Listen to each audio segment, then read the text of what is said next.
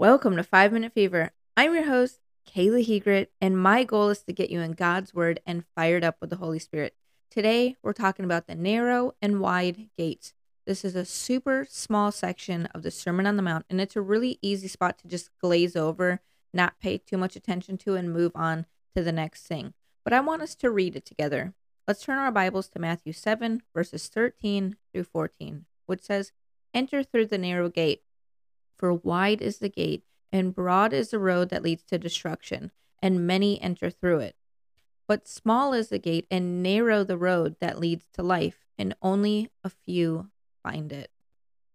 This passage might be really small, but its meaning is huge, especially to the people in ancient Israel. Here, Jesus is before thousands of Israelites up on a mountainside doing the Sermon on the Mount. And these are all people who think they're God's chosen people, descendants of Abraham themselves. They thought they were people who were handpicked by God and nothing could turn them away from heaven. They believed for them, heaven was a guarantee because they were chosen as special. But then there's Jesus. He's flipping their world upside down again. He's just doing it constantly over and over. And he's giving them a reality check that says, hey, just because you're a descendant doesn't mean your ticket's guaranteed. It's not. Okay? And still to this day, our ticket is not guaranteed. But this is what I find the most sad is that the gate that leads to destruction is wide. The road heading there is wide. This means a lot of people are taking it or they're going to take that road because it's easy. It's built to handle the masses while that narrow road and gate weren't, because a lot of people aren't trying to go there and they're not trying to go there at once, which means that it's not built for a big group of people. And let's just say a group of people are going towards the narrow gate. Because that road is small, it means the travel will be uncomfortable. Like a crowded hallway, it's going to take effort, coordination, and determination to keep the group all headed down the same road, all headed down the same direction. And let's be honest, a lot of us, when we're faced with discomfort or things that we might not want to face, we tend to fall away. And that's probably why this road is so narrow. Now, I know I give a lot of background context. I generally like to say things like why the Israelites did or thought or any of this stuff. And it's really important for us to know these things and why the original message was the way it is and what it meant for the original audience. Because of this, we can learn from the past how to identify our future. We can know what our message is for us today by knowing the message of the past. But today, I really want to help you learn literary context. This is something that we need to remember is that the Sermon on the Mount was initially given as a whole piece. There were no headings or subheadings breaking things into sections like our Bibles are now. I mean, could you imagine if Jesus was up there on the mountaintop and he, after every single section, was like, ask, seek not. And then he went into his passage, the narrow gates and the wide gate. No, he didn't do any of that. Okay. He didn't. He just went on and said what he had to say. So to understand it, it means that we need to look around what these passages say. We need to not just look at the singular passage, but what it says before and what it says after. Sometimes we need to ask that question, why is this here? Why did Jesus or the author put this passage here specifically compared to anywhere else it could have been thrown in? Why wasn't the gates brought up at the beginning when Jesus was talking about the kind of people who were in the audience? What is the larger meaning? So let's look around this passage.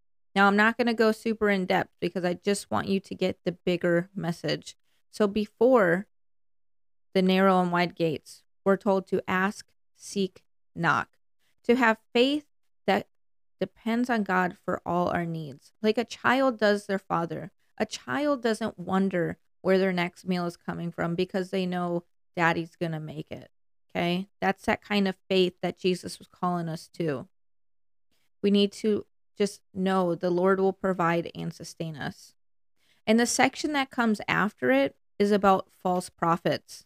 It's a warning against people who will try and lead us astray, people who will lead us away from the truth and salvation of Jesus Christ. So when we combine these two, what do we get? We get a message telling us that we need to develop a childlike faith and dependency on God because there are people who will try and turn us away from the Father. We need to develop a relationship which leads to the narrow gates because many will be tricked into the path of destruction. We get led away when we don't know God because I know this thought of false prophets really freaks someone out. So I don't want you to get too freaked out, and we will talk about it more tomorrow. But people and things of this world always sound like a great idea when we don't know the truth. We can be easily tricked and follow the mainstream, which leads to destruction.